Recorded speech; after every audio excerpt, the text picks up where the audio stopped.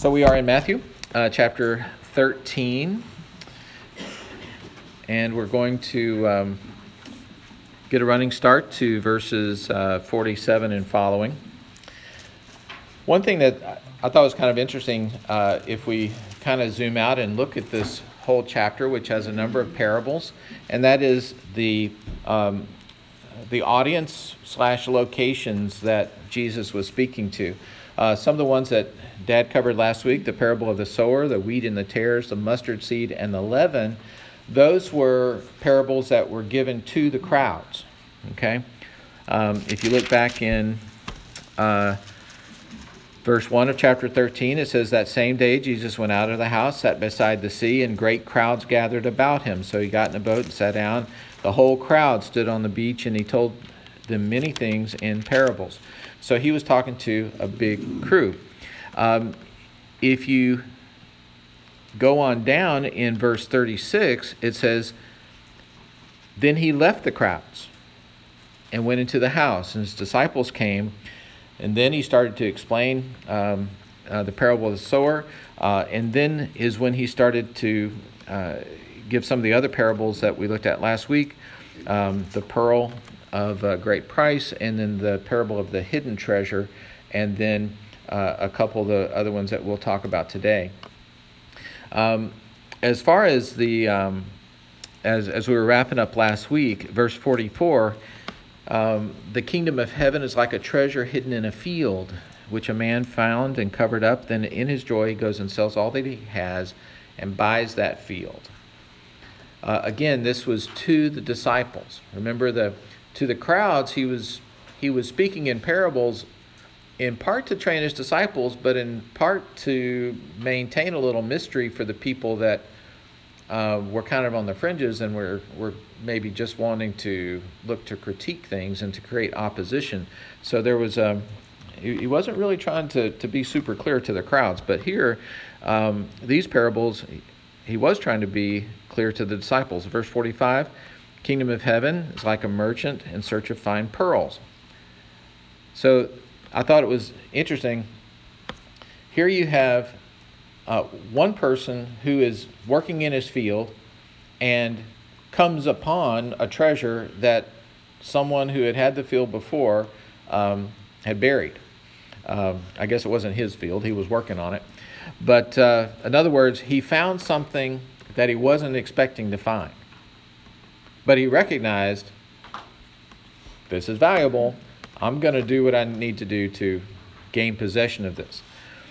In the second one, we have someone who is actively searching for something of value that he's wanting, and finds it, and then goes about trying to get it.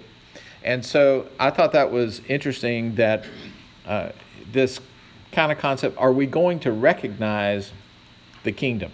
Or if you're in the disciples' shoes, are you going to... I think that was actually part of their problem, right? To really recognize, okay, the kingdom's here, it's coming. It's not looking like what we thought, right? We saw this with John the Baptist questions about Jesus. So are you the one, or should we still keep looking, right? So are we going to recognize the kingdom? And I think in some ways that follows us through the years to now. If you really had to tell someone, what does the kingdom of God look like today, that might be harder than you think.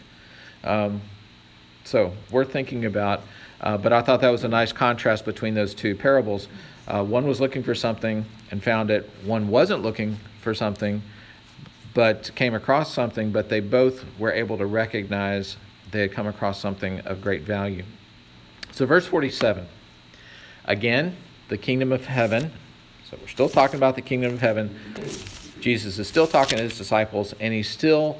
Do you get the idea that he wants them to know what the kingdom of heaven is like, right? He wants them to know. Again, the kingdom of heaven is like a net that was thrown into the sea and gathered fish of every kind.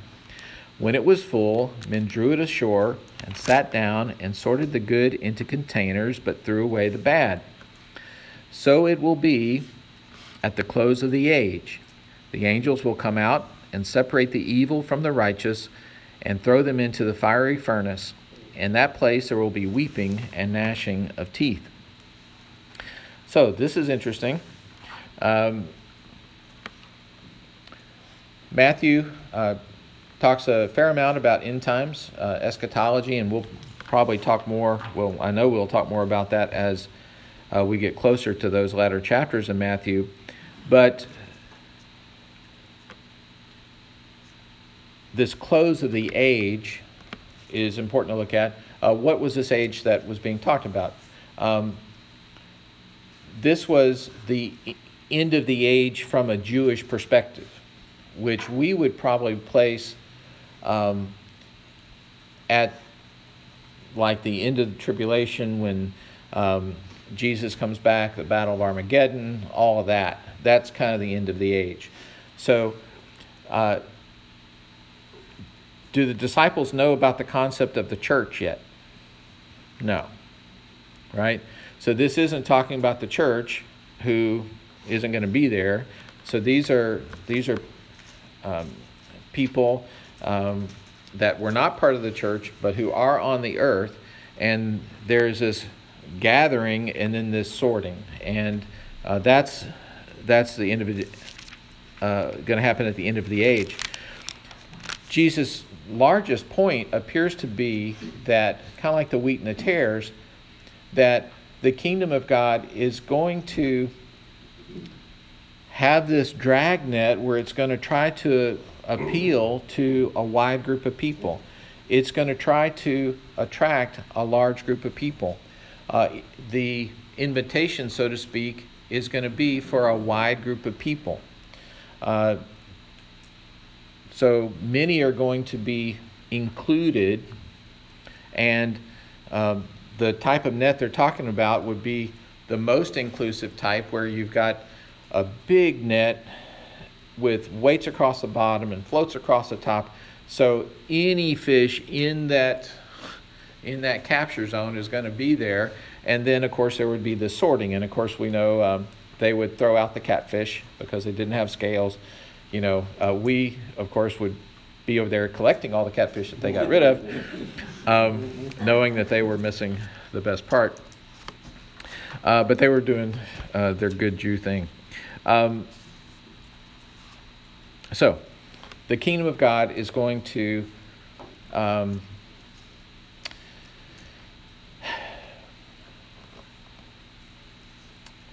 if you go back to this wheat and the tares and some of the other parables, the sower where some grew and some didn't. And again, you could think about it today when I said, how would you describe the kingdom of God today? It is I don't want to say an undercover kingdom, but it's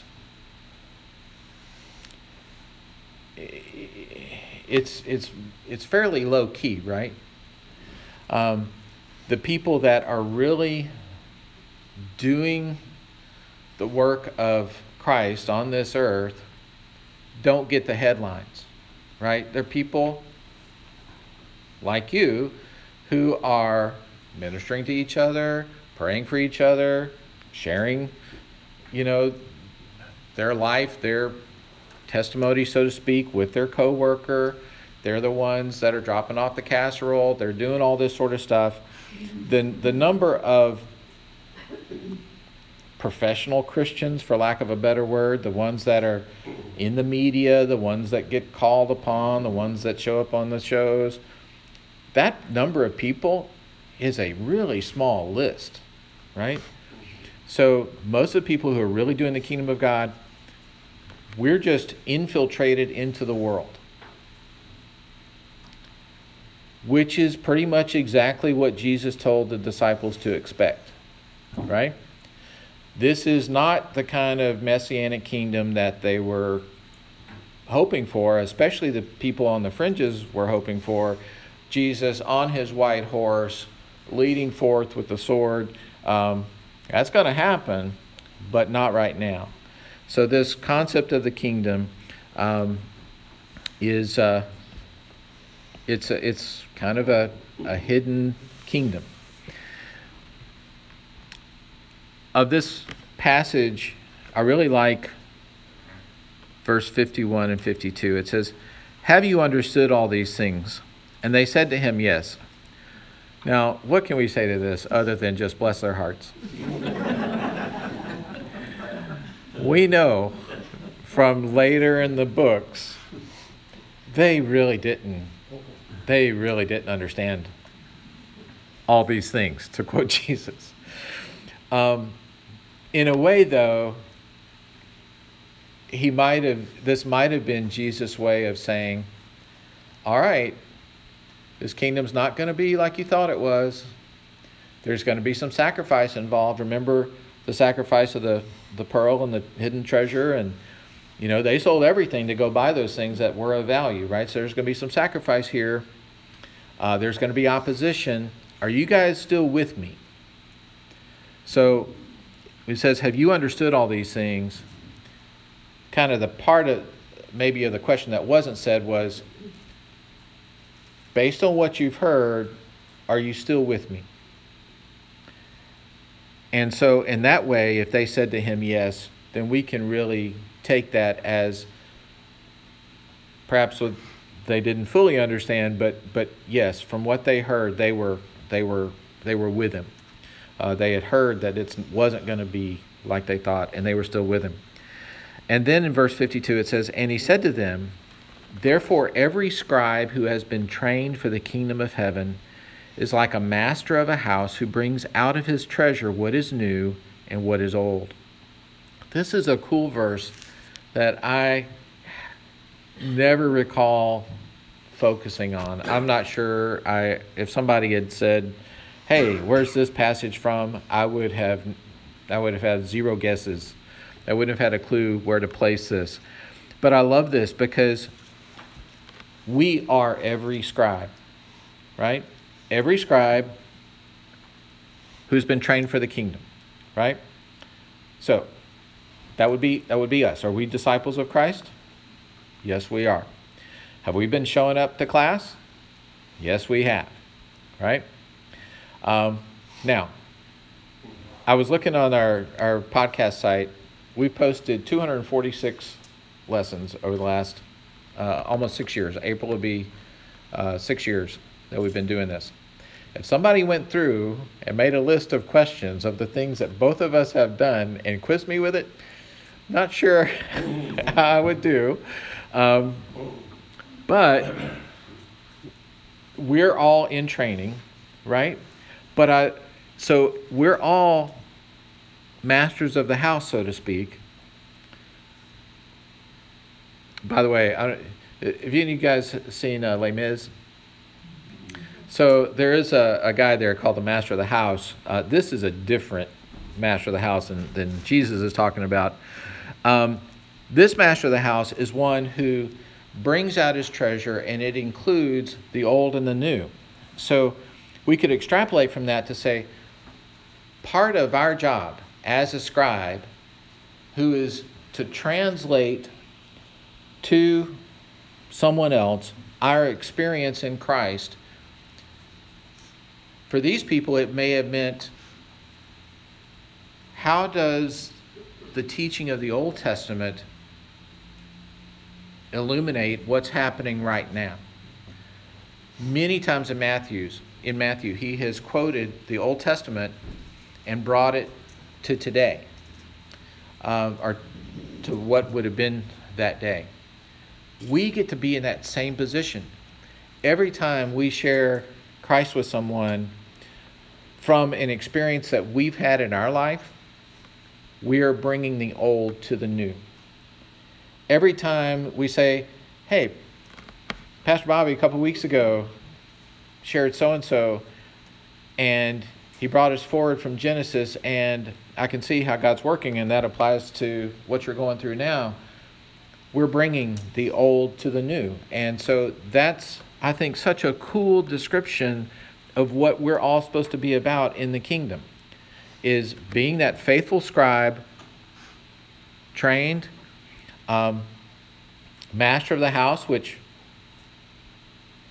have we fully mastered everything? No, but the master of the house was responsible and in charge of the things that he had acquired. So we have some responsibility for the knowledge that we've acquired, and our job is just to kind of bring that out at the appropriate time to show it to the people. Verse 53, we'll move along. And when Jesus had finished these parables, he went away from there, and coming to his hometown, he taught them in their synagogue, so that they were astonished and said, "Where did this man get this wisdom and these mighty works?" Right? So Nazareth at this time, I've seen estimates, was maybe 1,500 people, which probably was a decent-sized town of the day. So Jesus has had some notoriety. He's made the circuit of some of the towns in and around that territory, and now he's heading home. Now, do you remember what happened when he went to the disciples' hometowns? Did it go well or not well? It didn't go well, right? Woe to you, Bethsaida, right? If I had done for you what I did for Sodom and Gomorrah, they would have repented. But you didn't. So it doesn't go any well for Jesus in his hometown either, right? So, you guys ever watch American Idol? Once they get down to like the final 3 or 4, the big thing is they get to go back to their hometown, right? And there's bands, there's parades, there's the local concert. Why is that? Because this hometown boy or girl has been validated on the national stage. Now they're a big deal, and now they're coming back to their hometown. Whereas before in their hometown, before they made an American Idol, they were, in the coffee shop, playing to 5 or 10 people.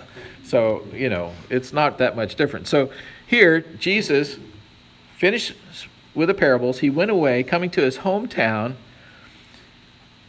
He gets up, he teaches, and they said, "Where did this man get this wisdom and those mighty works?" So they recognize that he's bringing it, so to speak, and he's done a lot. But they don't say, "Praise God, this is amazing, we love this guy, we're so proud of you." Instead they say, "Is this not the carpenter's son? Is not his mother called Mary? And we know about Mary, we know about her. And his brothers, James and Joseph and Simon and Judas? And what about his sisters? He's just more one of them. Where did he get all these things?" And they took offense at him. But Jesus said to them, "A prophet is not without honor, except in his own town and in his own household." And he didn't do many mighty works there because of their unbelief. How sad was that? We did a thing at prayer meeting a few weeks back where there was prayer specifically for our loved ones, right? And here, even Jesus' hometown wasn't having it. We know that some of his family came to Christ, so to speak, later in their walk. So there's always time for that. But even with everything we know about Jesus and this time in his ministry, when miracles were everywhere, they weren't accepting it. So I guess the take-home message is, if you're not gaining any traction, just move away, and maybe you'll do better. That's what Dad and I tried to do. Just leave. No. All right. Well, that'll wrap us up. We better close. Father, we thank you for this big family, a family where we can have the privilege of taking what you have taught us, what you are still teaching us, and bringing it to bear and making it new and showing someone the riches that you have entrusted us with, that we could spread those as faithful scribes. Father, we thank you that we're in a community that can have things in common, that we can support each other and love each other and provide resources for each other in stressful days like this. Father, we thank you that we can ultimately always put our hope in you. In Jesus' name, amen. Thanks, everybody.